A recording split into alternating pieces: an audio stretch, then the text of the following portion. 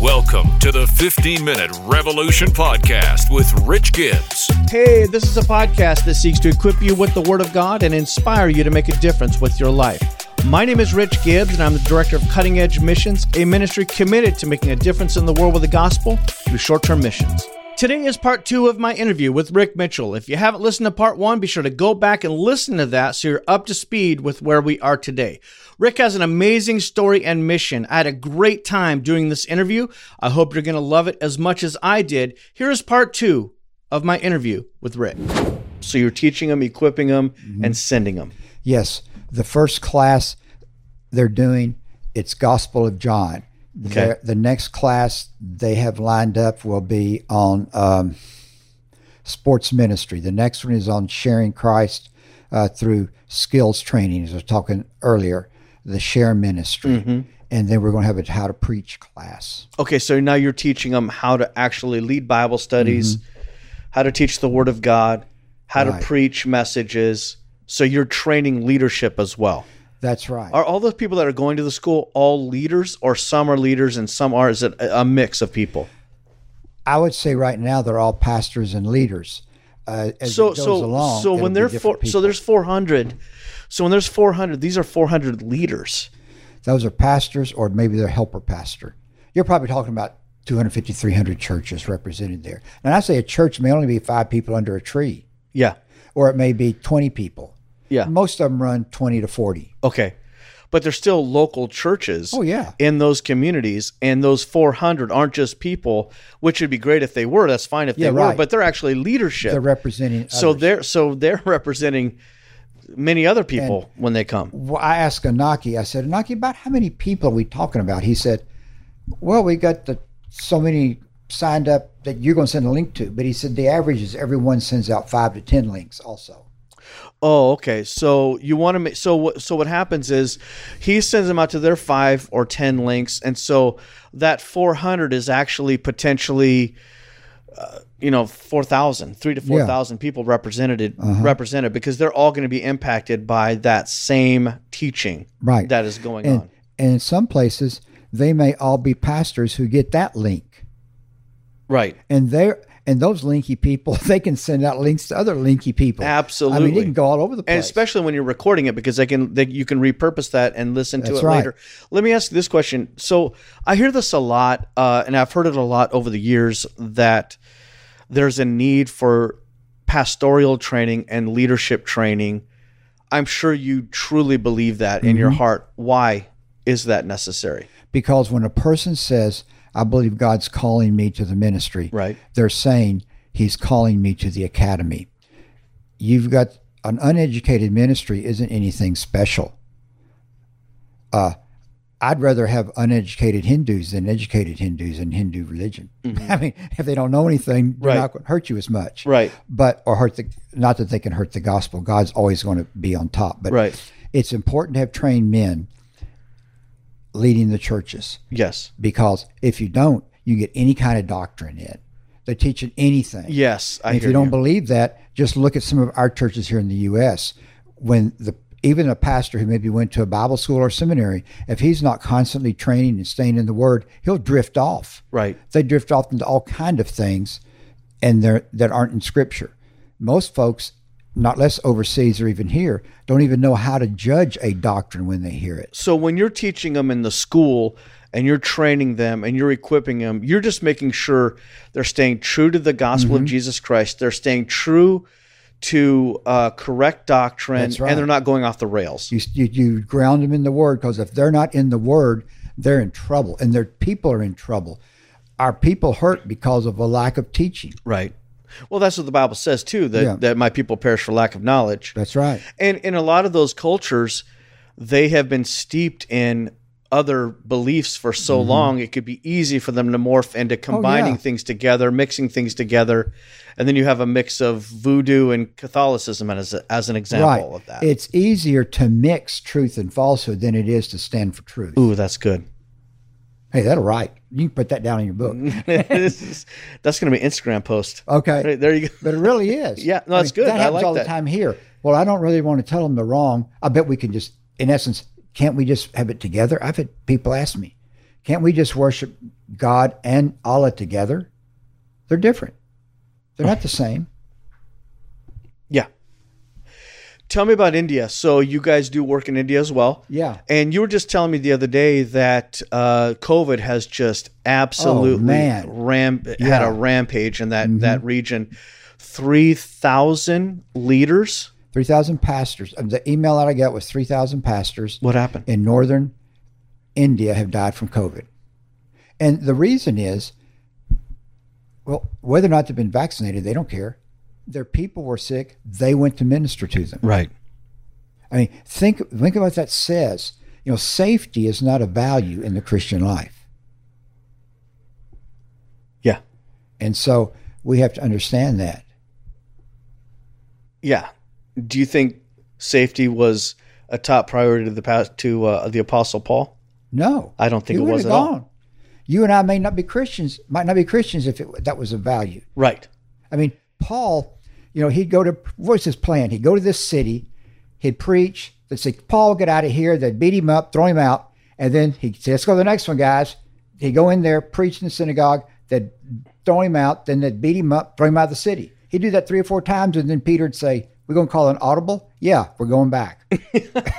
What I'm getting at is that in our lives today, God, faithfulness may result in your death. Yes. And we have to be okay with that. That's right. So it sounds like because of the 3,000 leaders who have died because of COVID, there's now a massive need for leadership development. That's right. To take over those churches. Right. I contacted my very good friend in India, in Delhi land, and who has had me do a lot of conferences there. And I said, let me know when we need to start setting up pastor training for the new crop of men who'll be coming in, because they won't have anything. Right. And I totally believe that you can pray and ask God to help you. But most of the time, it's not God's lack of desire to help us and train us. It's our lack of desire to hear it. Absolutely. Absolutely. So it takes sometimes the discipline of a syllabus in a class to get you to study the Word of God.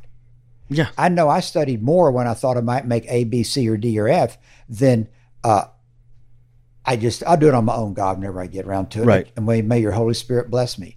Well, He'll do that. But I find that you got to be disciplined and you got to be in on it and doing it. That's right. And the class helps you do it. Rick, I'm going to bring the plane in for a landing. Okay. You are 72 years old. That's right. I think of that scripture in Psalms chapter 92 that says, in old age, they'll still be bearing fruit, fresh and flourishing. Wow. Fresh. That's pretty good. And flourishing. I got to put that one up Those on the wall. who are planted in the house of the Lord. Mm-hmm. That's you. You could live out your life, your golden years in retirement, and you could relax and say, I've lived a good life and I just want to take it easy and relax. It seems to me like you're going harder than ever right now. You could retire, but you're not going to retire. You don't want to retire because you want to spend your life investing in the work of the gospel, getting the word of God out, until you can't do it anymore. Am I correct or not? That's right. My wife and I are both that way. She's 72. She's older than me by 6 months, and which is fine. And but she goes as hard as she can. I do too. She has some medical problems that make it tough, but she still goes at it. And we both do everything we can. Is it the same doing it at 72 as was when you were 20? No. But on the other hand, the spiritual part of it is just as exciting. I believe that you're 72, I'm 54. I believe that as we live and do the work of the ministry, we have to get younger. And what I mean by that is we have to start training up the next generation to impact the world with the gospel. That's right. Because we're not going to live forever. That's right. And we're not going to be able to do this forever. That's but if right. we equip and train and inspire and stir up people to do the work of the ministry at the younger age, in that younger age demographic, in that Gen X, and Gen Y and Gen Z, if we can do that and bring them up, I believe that we can make more advancements, continue to make more advancements after we die, more after we die than when we were living. Definitely. I think I have, and my wife too, has more wisdom now and more knowledge now, and it accumulates faster as you get older because you have more to draw from. It accumulates faster and more as you get older. When I was 25, I was not amassing knowledge and wisdom as fast as I am now. Right. Does that make sense to you? Yes, it does. All right. So you want to use everything you've got. You want to burn out for Jesus. And absolutely. Does that mean that your value is in whether or not you can make a lot of plane trips or whether or not you can write 100 books? No.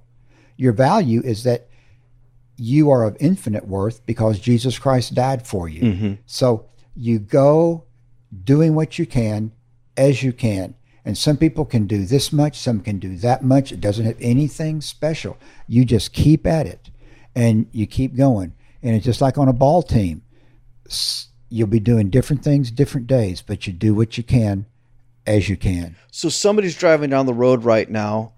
Somebody's working out at the gym. Somebody is walking their dog and they're listening to this podcast. What do you hope they take away from this conversation? God is totally faithful. He can totally be trusted. And do the most selfish thing you can possibly do. Give your life to Him. Let Him make the shots. Give up all control to your life. Be selfish. Give it up all. And that way you will get the very best. That's good, Rick. I got one more question, and then we're going to get people connected to your ministry.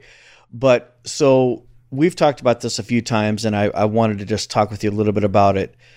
Do you have a daily routine where you study the Word or have a devotional time? Tell me about that. Walk me through what you do on a regular basis. I know we be as consistent as we can, but what is it a typical time with the Lord look like with you? I get up in the morning. It has varied throughout my life. Now it's around 6:30 or so, and I'm spending an hour to an hour and a half in Bible study. And then I do 30 to 40 minutes of heavy workout in terms of exercise. In the summertime, I'll add to that by some ball playing in the afternoon. My wife bought me a 70-foot batting cage and pitching machine many years ago, and so I'm out there playing every afternoon. At 72? At 72. Because if you stop, it's hard to start back. Right. Don't ever stop. Do you look forward to that time in the morning that you have with the Lord, that when you get up and open the Word, is that you're meeting with Him, that fellowship with Him? I do, but let me tell you, people who will say, you think, well, man, I must not be much a Christian because that doesn't sound exciting. Let me tell you something. The two hardest disciplines of my life are physical exercise and spiritual exercise. So you want to do those first? I can think of all kind of reasons not to do them. But when I finish, I think, oh, it was so worth it. And I can tell the difference. And don't think that you should, if you don't just run in and want to do it, it's not valuable. No, you just say, body, get yourself in there, sit down, open up the Word, and get started. That's good, Rick. And the same thing, exercise. Body, get on that cycle and get going. Or get on the trail and get running. And when it's over, get on the floor and do your stretches. Just do it. Absolutely. It's like marriage. Yeah. The emotions will not do a lot.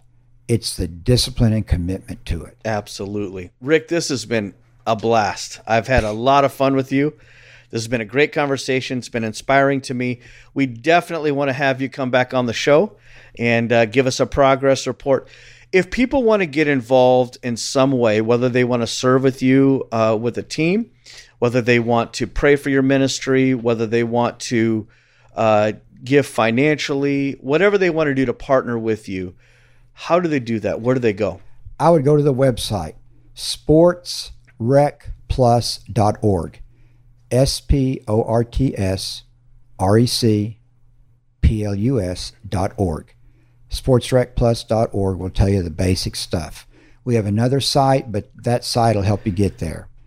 And the other thing, you can just call 571-278-5988. 887. Excellent. But the website will do the whole thing, sportsrecplus.org. And from there, I'll just tell you how to get the app and all this kind of stuff. You can listen to the podcast and all that. That's great. And we're going to have it in our show notes. So we'll have links in the show notes so people can, as they're listening to this, they can go to the show notes and they can link on it and go right to your website and right to the contact information that you had. I appreciate your time. I know you're a busy man and doing a lot of things, and I really appreciate you being here on the show. We're better because we were here talking to you. So thank you so much, brother.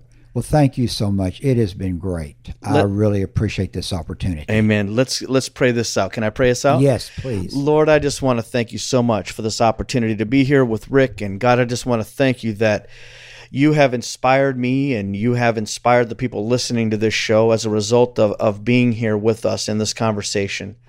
Lord, I pray that you would inspire people to do the work of the ministry with their life, to, as Rick said, to be faithful. Number one, to receive you into their life, to commit their life to you, to walk out the high calling and the purpose you have for their life, to fulfill the ministry that you have for their life. And Lord, I pray for Rick's ministry. I pray for his work all around the world, that you would continue as he devises his plan to direct his steps. I pray for your protection. I pray for your provision. I pray for your blessings. I pray for opportunities. And I pray that his work on this earth will outlive him by 100 years or more. In Jesus' holy name we pray, God. Amen. Thank you for listening to the 15-Minute Revolution podcast. If you'd like more information about this ministry, be sure to go to our website at 15minuterevolution.com. Love you guys.